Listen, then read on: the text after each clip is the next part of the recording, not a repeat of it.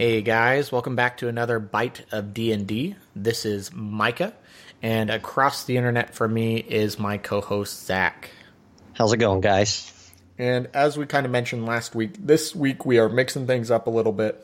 We are going to do our best to give you as spoiler-free as we can kind of discussion about a adventure we ran a few months ago in Zach's game. Kind of the ideas that we liked out of it, the storyline behind it without any of the kind of main plot threads or twists or anything, and just kind of the ideas behind it and what we liked on that. And I think Zach wanted to maybe go over some of his changes, what he thought felt a little bit better in that setting, but we'll just dive into it here. Zach, what adventure are we talking about this week? So, yeah, the adventure that we went through is called The Library of Biblius. It's labeled as a 6 to 10 hour adventure for 8th level characters, and it's written by a man named Matthew Butler. Again, it's called The Library of Biblius, and you can find it on the DM's Guild. I will say that in my own home games and online games, I quite often end up diving into the DM's Guild looking for a adventure that fits my basic parameters for what I want to happen next within my campaign, and I want somebody else to do the lion's share of the skeletal framework. So this is one of, quite a few of these adventures that I've picked up, and I just thought this one had some interesting stuff to it and would be worth going over. I have not read through this adventure. I am really here to react mainly as a player and get some of Zach's insights as well. But I did experience this with him, and I think there are a lot of kind of fun concepts that he had within it. So I'll give a couple other things just as kind of my overview of it, and then if you have specific things you want to ask or direct me to, that's good too. The first thing that I'll note is that it's like a 57-page adventure. It has its own maps. It has its own unique monsters. I think if there's any, it's very few monsters out of the monster manual. It's almost exclusively homemade, homebrewed stuff. It's got magic items, again, almost exclusively homebrew. It's got new spells, again, almost exclusively homebrew. And then it's got some NPCs along with that. And one thing I would say, I know homebrew can get a lot of flack. I know there's a lot of jokes around D&D Wiki, and to be quite honest, things that I largely agree with on there as far as how unreliable it is. But nothing that we encountered in this adventure I felt was out of place. And I didn't actually know that any of it would not have come from official sources. It felt very natural. Well, let's get into let me talk. Again, we're going to stay largely spoiler free here, but let's talk for a minute about the monsters that are built here, because I think that monster creation can be one of the more difficult things that a writer does within their story, and so I kind of want to go over what sort of things you can find or my takeaways from them. The first thing that I'll note is that there is a ton. I think there's like 10 new monsters, maybe something ridiculous like that, maybe more. There's a lot, and some of them have really good flavor. There's a few that I really liked. I would say that as a whole, there was probably, as a whole, a plus towards creativity. There's a lot of interesting ideas here. I think that this might be one of the harsher parts of this for me to react to, and that's because almost every encounter that you find in this adventure is going to be one creature fighting the party. And I don't feel like that's how we really... That's something that I feel like you definitely added in some stuff, because I think one pitfall a lot of people get into is they meticulously follow the rules or their best judgment on building a certain CR. And they're like, all right, that is the appropriate CR, we're good to go. But one monster against a party is almost always a cakewalk. The action economy is just not in their favor, and it is... Yeah, so that's interesting. You definitely mix it up. I did not see a single moment where we had just one monster, and I think if we did... Well, our party was a little bit large, too, but it would have been a disaster, I think. So I think that the average CR for these monsters is 9. So think about it like that when you're looking at it's supposed to be ran for a party level of 8. So, yeah, I mean, you really can't have a whole lot more. I mean, you can have more than that, but not a whole lot more. And it kind of shows with, okay, they really are intended to just fight this in this encounter. That would be my biggest frustration when I got to reading this. I'm like, oh, okay, so they're going into this room and they're fighting one thing. Then they go into the next room and they fight one thing. Now, and they open that door. Question for you then in that instance, because did you add or remove any traps then in this instance? Because I don't feel like we ran into issues outside of, I mean, there's a couple of interesting traps, a couple of very clever traps, but for the most part, there didn't seem to be a ton of danger outside the monster encounters. No, there's not a ton of traps. There's really not. And I think that the point of it is, I mean, if you're going to try to shed a positive light on this side, it could feel like an old school dungeon crawl, and that you're just opening up a room, fighting that thing, moving on to the next room. And that's really, so when I came in and I said, no, these 4 monsters are going to go away, and I'm going to add these elements to these, what remains, to make them more interesting, I think that took it away from that dungeon crawl feel a little bit, and I was able to add a little bit more story to it. Well, one thing I would like to throw in too, because I feel like I am being a little bit harsh on that, I think you could also view it as a very heavy RP dungeon. There's a lot of really engaging elements, I felt like, especially with the traps that there were. They felt very clever. They were very engaging with us as players, and it was more than just you hit the tripwire, rocks fall, everybody's head hurts. Yeah, I think 100%. If to move on from monsters, because I don't want to dwell there too long, if we're moving into traps and other elements of the stuff, there's some really good riddles and really good puzzles, some really good mechanics for some of the traps. I think by and large, I didn't touch those. And I'm not a huge trap person, but I like it when I get to have a fun trap or a fun puzzle. And I don't think I messed with them. Maybe just a tiny tweak here or there to add to the story that was, manifesting with my set of players. But I think for the most part, it was just, here's this thing. There was one puzzle that, it was a riddle. When's the last time? And I felt like it was a good riddle, my personal thing. But it stumped the party for a long time, and it finally required some good intelligence rolls on their end to get a tiny hint to resolve it. But I'm like, wow, for an adventure to have a really good riddle in it is somewhat abnormal. Well, and the other thing that, and maybe we just got lucky with our group, but the other thing I viewed as fairly abnormal is none of us were really checked out during those riddle process. It's not like any of us were just like, okay, this is stupid, we don't want to do this, let's just move on. We wanted to figure it out, and it all felt very fair when it was all said and done. So, well, I don't with think the exception of one. There is one that is a little rough. Yeah, it's luckily it's the most minor, or it could be seen as the most minor of them, and I think it's in there as a fun piece, not as a haha, gotcha sort of a thing. Now, before we move any further in, I want to say, because it slipped my mind to say at the beginning, Library of Biblius is an underground, newly discovered ancient library. It plays like a dungeon. That's the flavor. It's a dungeon flavored to be an old, forgotten, relic-filled library with a mystery to solve.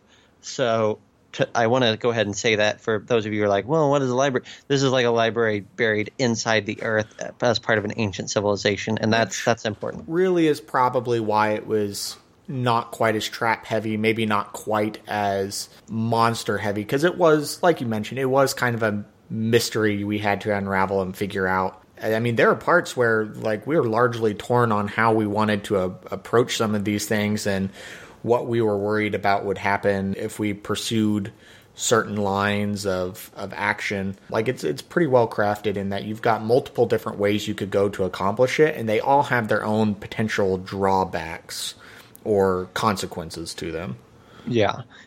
Moving into that story side of it a little bit, I really like the story concept of this. And again, I'm not getting into much of it. I'll give you the intro idea, which is that there's a long forgotten civilization of elf-like creatures who had a city devoted to knowledge.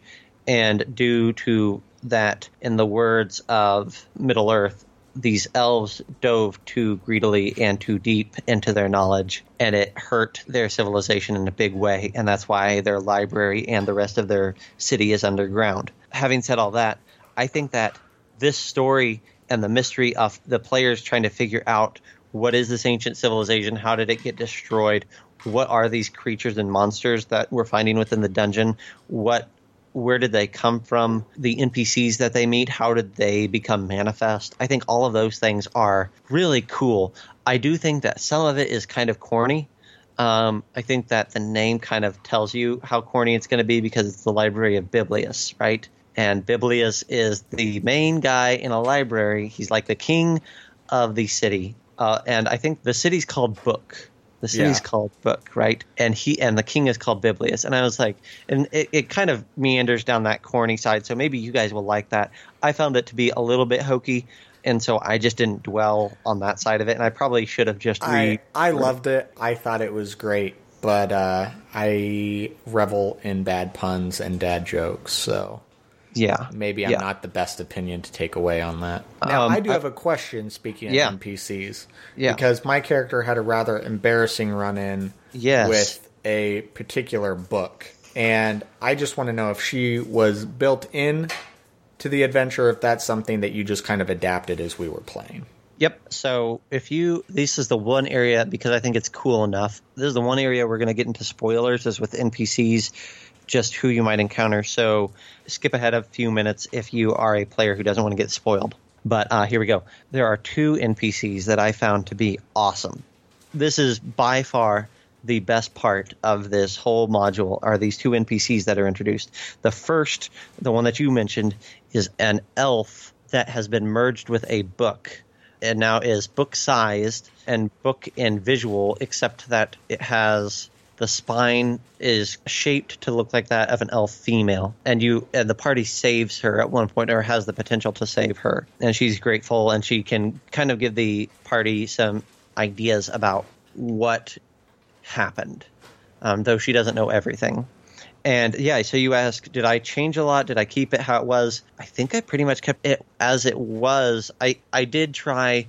I think that the adventure wants her to look a little bit more cartoony. She has like arms and legs and different things, and I just felt like that was a little bit wonky, and just how it was described, it felt very like a kid drawing, sort of draw me a book that's a person, right? Okay, so it's going to be a book and it has arms and legs and whatever, and okay, sure.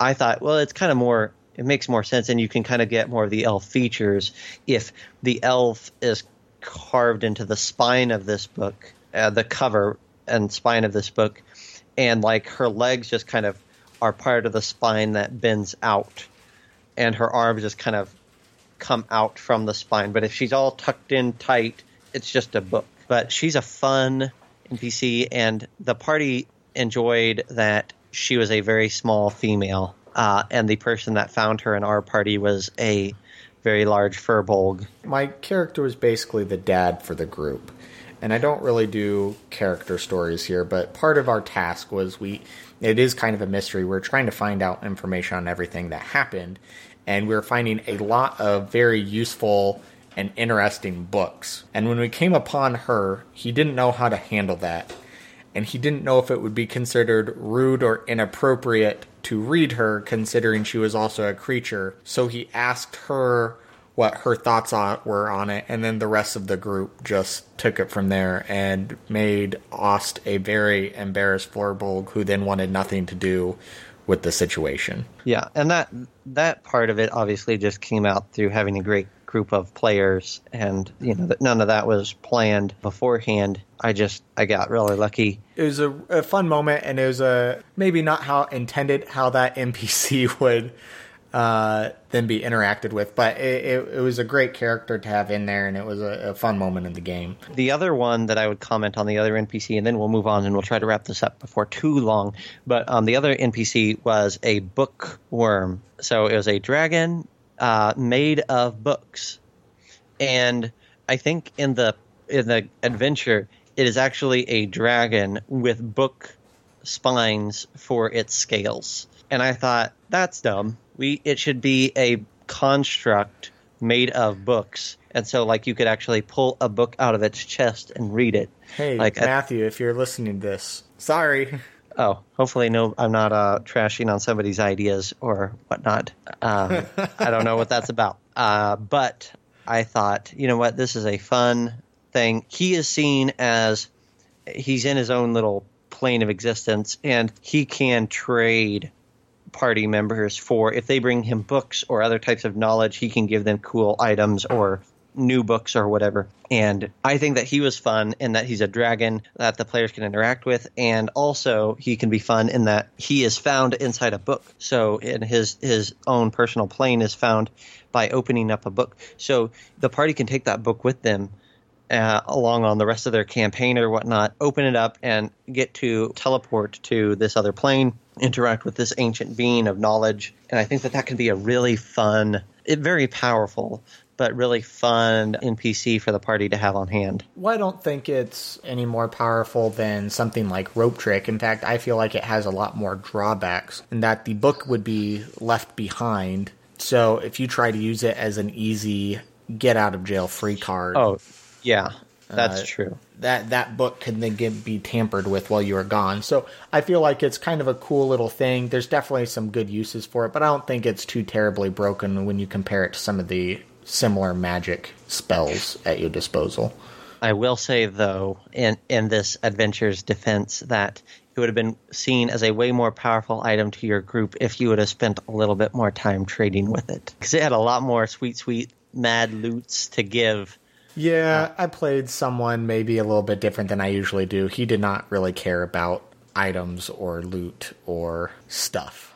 And that's a perfect segue into the last two things that I really wanted to talk about with this, and that's items and maps. And maps, I'll just briefly say, I would have rather, all the maps I think are in full color, and they've got some detail in them. I would have rather had black and white maps that were a little bit more clear, and that the text was a little bit more clear as to where you could go, what you could do. There were several, I had to reread the map section several times as a DM before I truly understood how this section connected to this section. So that's just my side note for the maps is you're going to have to spend some time figuring those out, probably, if you're like me.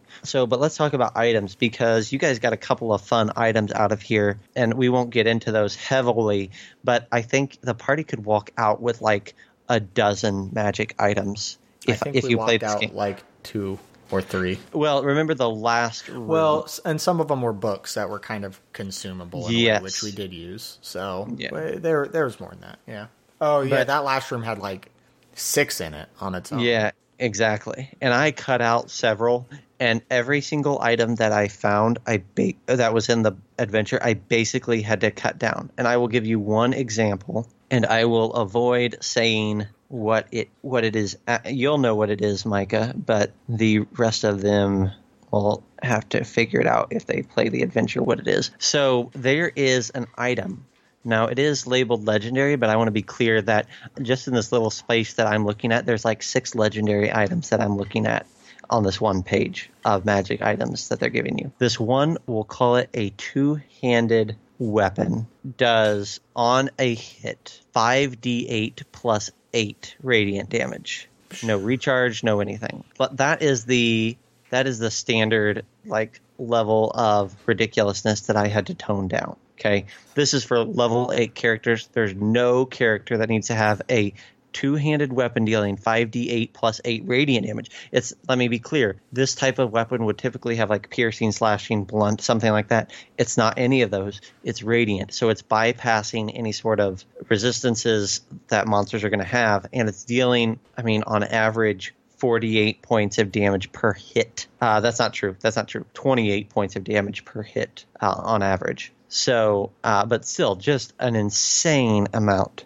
And there is an item in here that is arguably more powerful. So I really liked some of these items, and I think the idea that this item doesn't deal slashing, piercing, or bludgeoning, but it does this radiant damage is a really cool feature. And I really liked this item. It just had to be toned down. Well, and the thing is, it would have been a strong item if it did the normal die for its weapon type and just changed it to radiant. just by changing the damage type from slashing, piercing, blunt, whatever, to radiant would have been pretty strong on its own. And then if you give it one extra die or a few extra bonuses or something, would have been very reasonable. Well, and, even if you said, I think there's a little bit of confusion that this person might have had with how magic items work, because the idea that it does +3 to hit, and then it does 5d8 plus 8 radiant damage. Where did this +8 come from?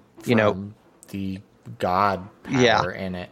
Right. So most of the weapons that I've seen within D&D have a set dice amount, and then you add your modifiers as the plus. And so I guess what I'm saying here, and if it's a magic weapon, let's say it's a +3 magic weapon, then that's fine. So it's a +3 to hit, +3 extra damage. That's still super powerful. But let's say that it did that. Okay, well then at most +3. So that's probably getting in too much to one specific item. But I just wanted you guys to have a taste of what the power level is in that. Yeah. If you run this as intended for a group of 8th level characters, they are walking out of there basically having, even if they walk out at level 8, they're basically like level 10 characters at that point with the amount of damage that most of them can put out. Better than that, I would say. That's nuts. 28 per attack. Yeah. I mean, on average, yeah.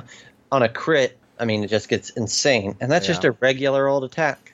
Not using an ability. The one last thing I want to throw in there, because we're definitely getting long on time, but the one last thing I want to get into on this is because it's kind of an underground library, there's a lot of really cool ways that you can implement this into any campaign that you're running. The way it was added into ours felt very seamless with everything else.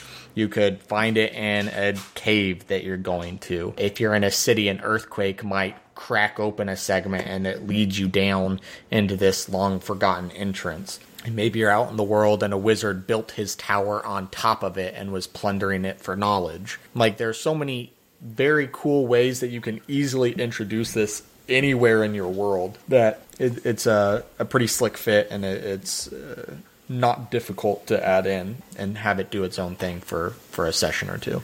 Yeah, absolutely. I'd agree with that. And I do want to say thank you to Matthew Butler for writing this, because I really enjoyed running it, even if I did change stuff. The core of it is awesome. It's a lot of fun. And I feel like the bulk, if not all of my players, had a good time. Even if the words, it was super dumb, came out of our mouths during this. Overall, it was a great adventure. It was a ton of fun to run, to play as a player, for sure.